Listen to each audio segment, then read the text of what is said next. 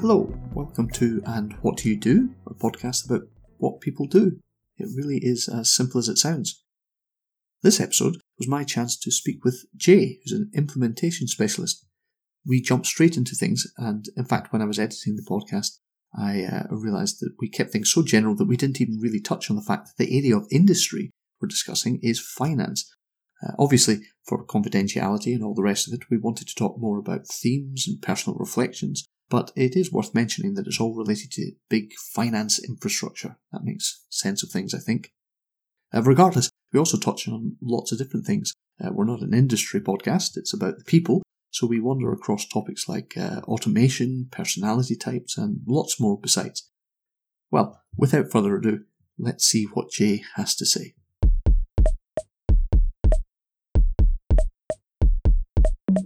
Okay, well, I've got someone on the other end of the line, but tell me, who are you and what do you do? Hi Ed, I'm Jay and I'm an implementation specialist. Okay, you got to give me more than that. What does that mean?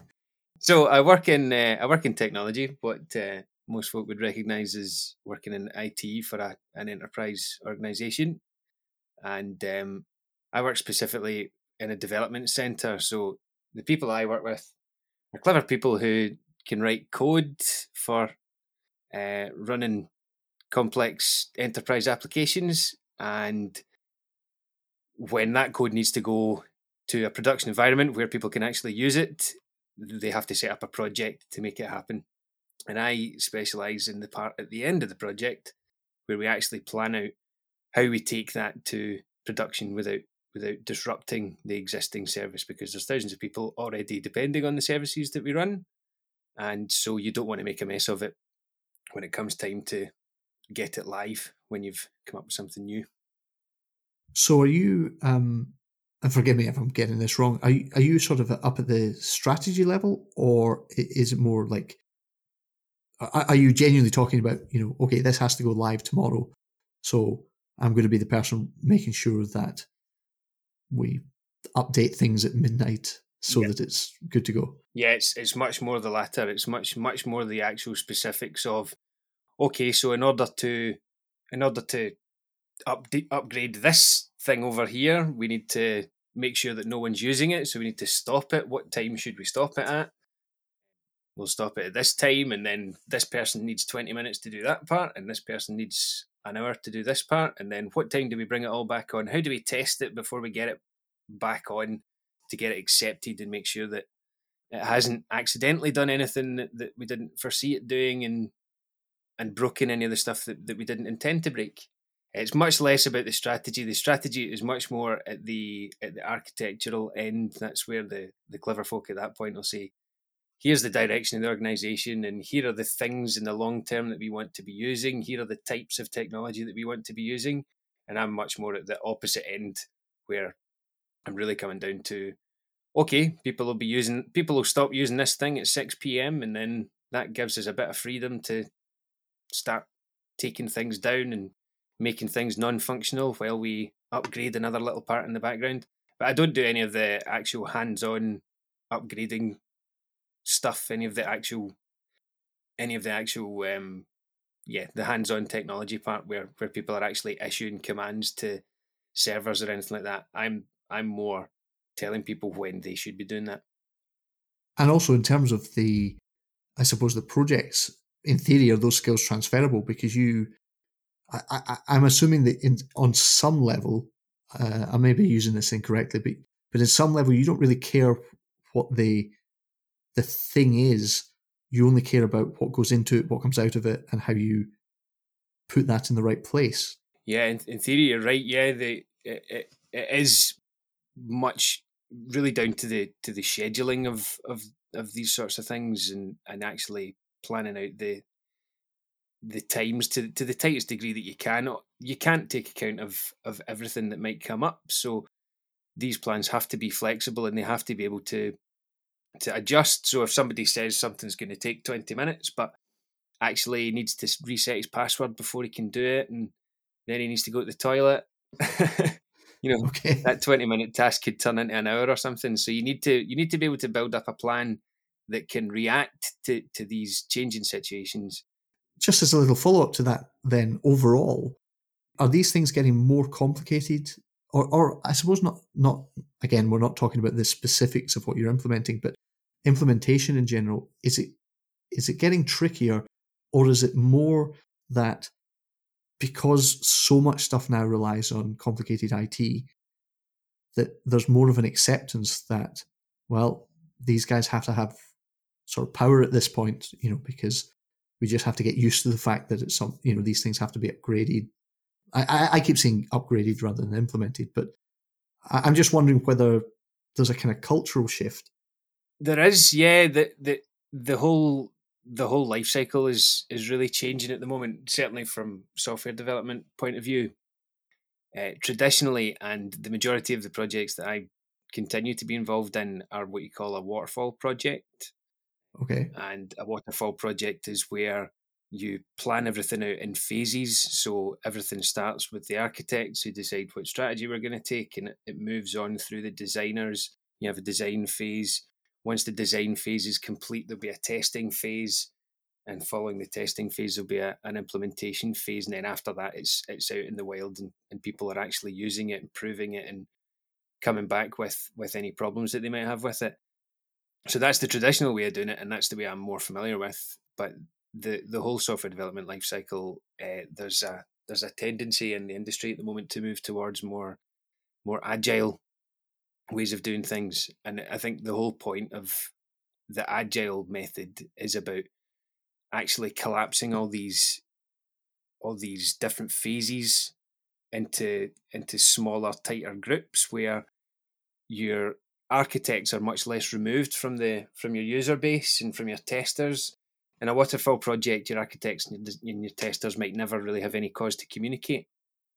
But in an agile project, it's much more likely that you would bring them together, and maybe you wouldn't even have necessarily architects involved in a project specifically, but you'd have your designers, your developers, your testers, and your users all able to communicate with each other and working on more specific parts of the delivery. So they would be, say, your users would come up with a feature that they would want to see in the next version of the application that they use. So you would assemble a small team.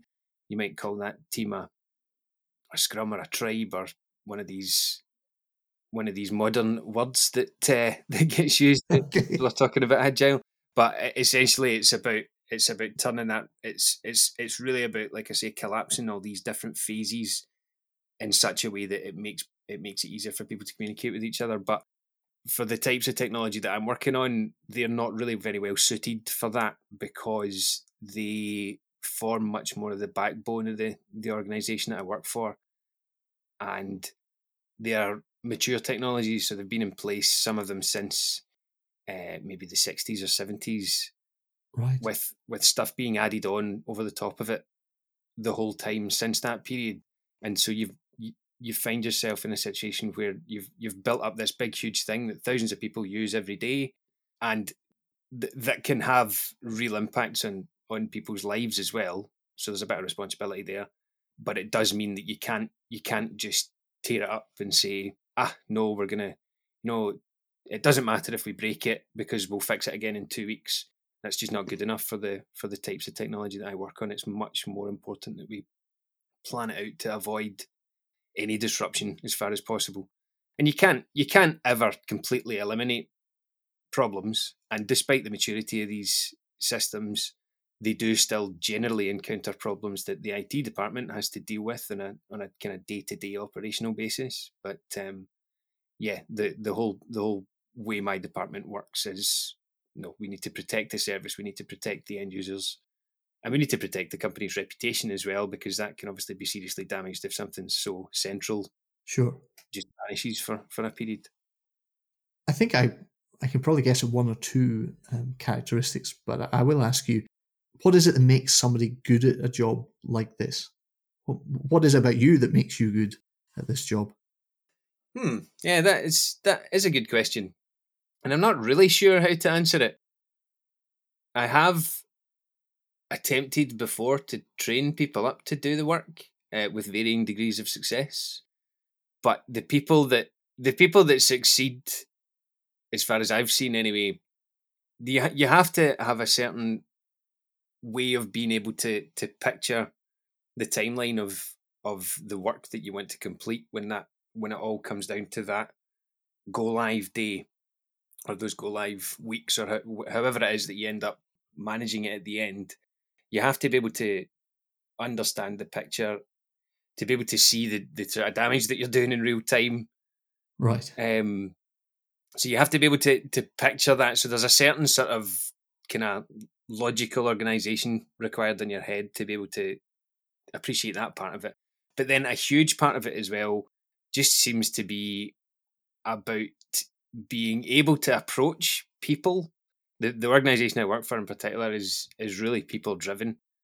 When I moved into to this role, I thought it was going to be all process and it was all just going to be a case of, well, if you want this done, then you fill out this form here and you submit it there and you make sure these boxes are checked, and then things will just fall out of the back of it. But that hasn't been my experience. It's much more people driven, and it's much more important to be able to approach people and to be able to ask people, look, I'm going to need you to do this thing at midnight on this date, and it's a bit of a pain, and we're going to have to sit around for 4 hours before we find out if it works, but can you be available for that?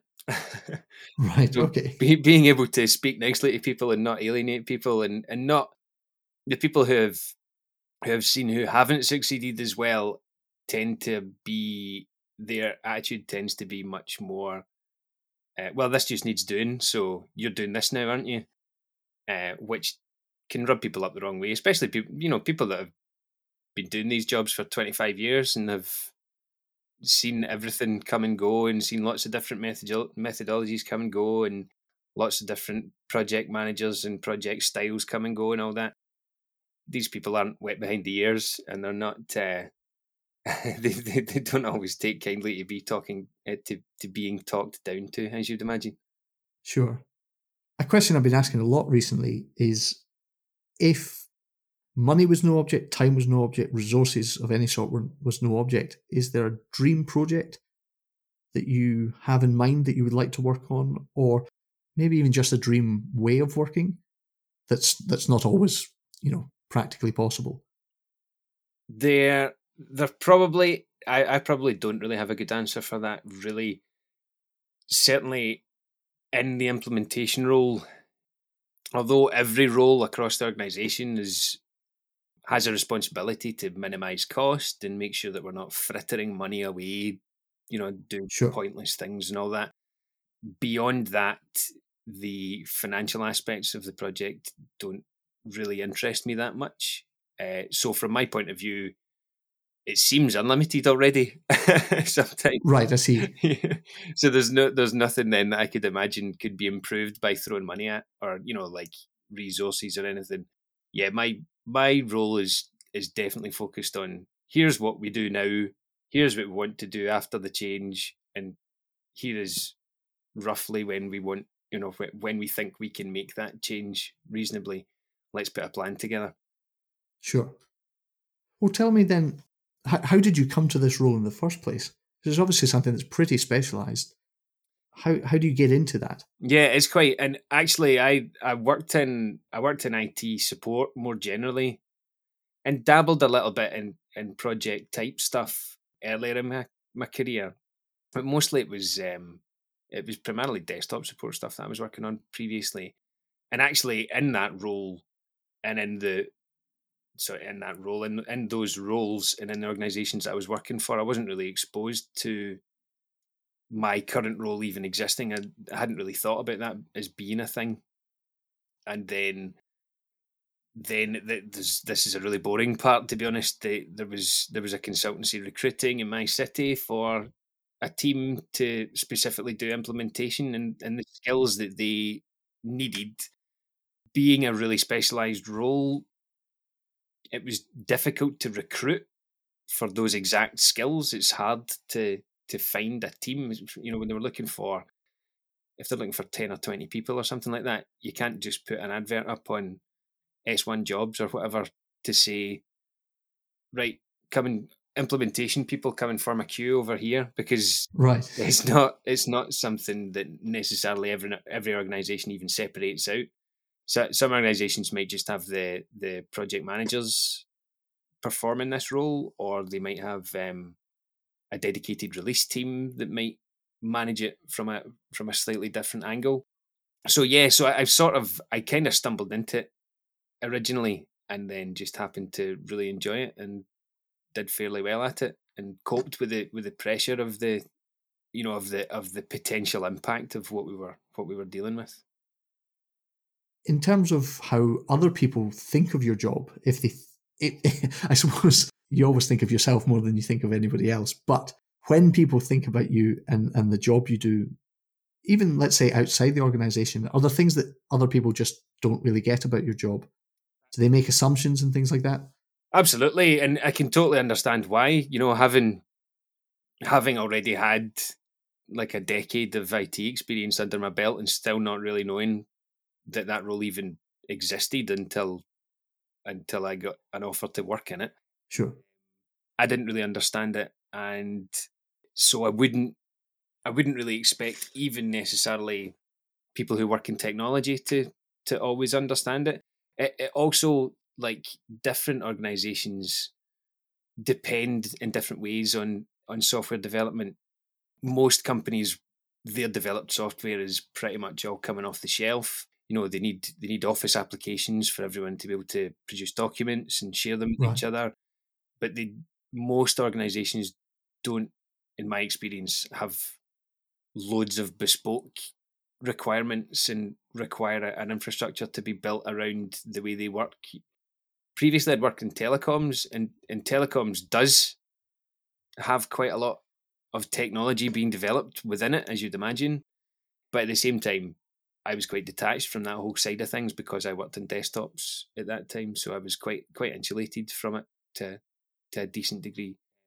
So, as far as assumptions or misconceptions that people might have about my role, it's honestly normally hard enough to explain to people what I'm actually doing, and people with no exposure to technology, or no professional exposure to technology, probably have a hard time getting their head around the fact that anybody's even doing that.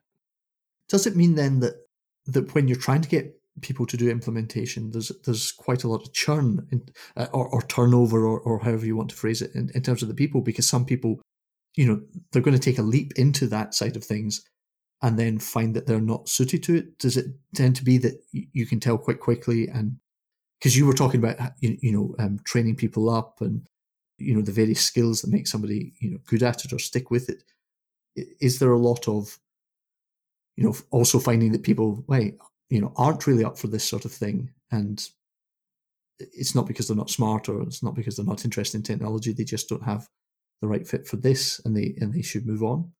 Sorry, that was a very long-winded question, I realise.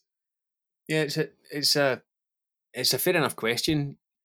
I think I probably would say that, well, let's see, in the organisation I work for, the original team that I was recruited to doesn't exist anymore. The organisation the kind of management structure has reordered a few times since I originally took on the role. So I don't actually see as many colleagues anymore who do the role that I do. It used to be that there would be like 30 of us or something like that, all sat round a few bank of desks and all working on different projects across different departments within the company. Mm-hmm. And so we would meet up and we would exchange news about what was happening and what difficulties we were coming up against and things like that. But because of the reorg, that doesn't happen so much anymore. So I'm not so much in contact with all of those colleagues that I would have seen come and go before. And actually, you find with the long-term nature of the projects that we've traditionally been involved with in the implementation function, a project might be 2 or 3 years from outset to finish. And if somebody gets implementation involved from an early point in that project life, then it's a long time before they get found out. If you see what I'm Right. Okay. This is maybe it might not even make sense really as a question in terms of the kind of the culture of, because you're in the west of Scotland, Yeah. right? So, is there within IT? You tend to think, if you're not within it, that it's it's computers, right? So it's very logical. It's very Yeah. it's pretty black and white in that sense. But do you find that there are kind of cultural differences between? I mean, I'm not saying necessarily just within implementation, but within sort of wider tech work in, say, the west of Scotland and elsewhere in the UK, or even if you've ever had to work with international colleagues or anything like that? Yeah, well, yeah. I mean, you point out there that it's all computers, it's all ones and zeros, and so it should all be pretty black and white. But there's thousands of people working in the industry, and they're all different in their own special ways. So yeah, there are definitely different cultures. I mean, a lot of that's driven by the direction of management. They might want to encourage or even insist upon a certain type of culture being used. But even within teams and within certainly between departments, there can be big differences in culture and different focuses. One one department might be driven entirely by impressing the end user with progress in the feature set that they offer, whereas other departments might be much less interested in the end users insofar as their work doesn't really directly impact them. We talked a bit about how things have changed and how things can even change, I guess, project to project. Do you see a general trend, let's say projecting maybe 5 or even 10 years in the future? Is there a general way you think these things are going? Yeah, you can definitely see this is less about implementation specifically and more about software development and hosting infrastructure and things like that. But there was a sort of initial drive a few years ago towards virtualizing as much as possible, where you consolidate all your big hardware, all your big servers that run all your big services. You reduce the number of different hardware systems that support them, and then you kind of organize them logically as different virtual systems within a bigger infrastructure. So that's been underway for quite a long time, and certainly there's still plenty to go in that direction with the services I work with. But beyond that as well, then there's also a lot of chat about things as a service, Yeah. whether it's software as a service or platform as a service or any other things as a service, and that is a bit of an outsourcing drive. Really, that's about really getting the responsibility for the hardware maintenance and the kind of platform stuff that can be expensive and require a lot of skills to manage. If you can make that someone else's responsibility, then it simplifies your task and allows you as an organization to focus more on the things that are important to you and your customers, kind of thing. So where things can be, yeah, where it's basically where you can avoid reinventing the wheel, then just avoid it and get someone else to look after that side of things for you. So I think that's going to be a big thing over the next few years, in certainly in the organisation that I work in, that they moving things to these as a service models certainly appears to be the strategy that we're following at the moment. Which sounds I'm always suspicious of big changes like this in terms of the effect that it has on people's jobs. Right. You do hear about these things, and it'll be much easier and it'll be much simpler, and it'll all happen off site, and we don't need to worry about it. And there is a part of you that thinks, well, maybe we don't need as many of us then after this Hmm. all happens. And that might ultimately be what happens, but at the same time, we do still need to retain knowledge in house, and Yeah. we still need to plan these things out, and you still need to vet the work that the service providers are doing for you. So you need to have people who can form opinions on how it's going. And I'm not going to get you to give anything away that you don't want to, but in any of your projects, have you ever, in some sense, crashed and burned? That there was just like one thing that nobody thought of, or just you came up against a sort of a user doing something that you just could not predict. You see these things. You see certainly in the kind of big projects world. I've been fortunate so far in that none of them have really collapsed on the night, due to catastrophic oversight. Right. Thankfully, so far so good. And hopefully it continues for a long time. That's not directly happened to me, but these big projects I mentioned before, projects taking 2 or 3 years, it can take longer than that, and still you can come to the day of your go live. You can be sitting there on a Friday afternoon with a plan for 40 consecutive hours of work to happen over the course of that weekend. And then something comes up that pulls the rug out from underneath you. Certainly in 2016, I was involved with a big project that involved introducing a new standard to our organisation that was about borderless messaging throughout the European Union. And then we had planned this work for, I think, 3 years or maybe 4. I say we as a whole project had planned it for that long. Yeah. Then, our go lives had been delayed here and there, and then finally this one huge thing that we'd all been building up to, that was like the last big thing in this project.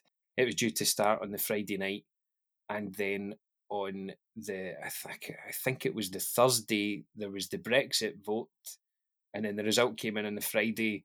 So we had planned all this European integration work. Yeah. Okay. We were really building up to, and was really it was going to be a big reward to finally have put it in. And then just before we went to put it in, that happened, and I can't actually remember now, being as it was nearly 5 years ago actually, but I can't remember if it's possible that the fact of Brexit actually then made us delay because we didn't want to risk generating any bad news in that space over that weekend. Sure. Ultimately, we did go ahead with it, and we did implement it, and it did work, and it worked great. And well done to everybody on the project. But I have a feeling that it's actually since been undone now because the UK has now left the European Union. So that's one example of something huge that no amount of planning could we really have done that any differently. You couldn't have started in 2012 or 2013 and known that any of that was going to happen, and of course, yeah, into account. So the world intervenes. Excellent. Well, we'll leave Brexit behind. Yeah. I've got a last staff question for you. I'm afraid you can't do your job anymore. It pains to point out you haven't been fired. Just, I don't know. All implementation is now automated. Yeah. You've done such a good job that it's done for the rest of the time. Yeah. However, and I didn't mention automation. You spoke about things getting harder and things like that. Automation is another thing that people are moving towards, and that is another thing that's simplifying implementation. But sorry, I shouldn't have interrupted your question. No, that's fine. Well, that will be the pretext then. You've been automated out of a job. The J3000 is now doing your job, but it's okay. Don't worry, because we're going to offer you 3 different jobs. And what I would like to know is which, if any of them, appeal. And it's more about why. What is it about you that you think would be good at these, or maybe just interested? I'm going to make them up completely. So the 3 jobs that I'm going to give you a choice between, you can be a sculptor, so it's kind of arty, but working with your hands. You can be an undertaker. We're always going to need undertakers, I guess. Or you can work for the police. Okay, well, that is a wee challenge. There's definite job security in the undertaking business. That's one that's not going to get automated out of existence, I don't think. Although it'd be a pretty horrendous dystopian world that we well, yeah, I mean, we've got other things to worry about at that stage, I think. Yeah. And I don't have any specific objection to working with the police. But the sculpture thing, yeah, that probably does appeal. It's not something that I have particular skill in as yet. I did used to mess around with blue tack when I was a wee boy and used to come up with. Well, that's probably how it starts, right? I So mean, yeah, so I've got some experience. That's just have that on a CV. So yeah, sculptor. sculptor. Excellent. Well, thank you so much for speaking to me, Jay. Thanks for having That me was on really it. great. Enjoy the rest of your day. You too. Thank you very much.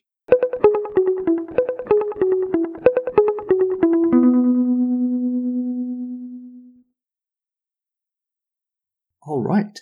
Well, my thanks to Jay for the chat. It's a world that is basically entirely hidden from me, so I like the little insights into what's going on behind the scenes. Anyway, for all the other episodes and some supplementary stuff, check out andwhatdoyoudo.co.uk, or you can send me an email at andwhatdoyoudopodcast@gmail.com. As always, I'm looking for more people to interview, so if you're interested, then please drop me a line. And slowly, very slowly, but surely, I'm engaging with social media. You can also reach me on Instagram at andwhatdoyoudopod, or on Twitter at andwhatdoyoudo1. Yes, all the other variations seem to be taken, and yes, interacting with any of this stuff frankly makes me feel a million years old and completely out of touch. If nothing else, send me a message out of pity and raise my spirits a little. But there we go. I'll be back with another episode soon, but until then, take care, speak soon.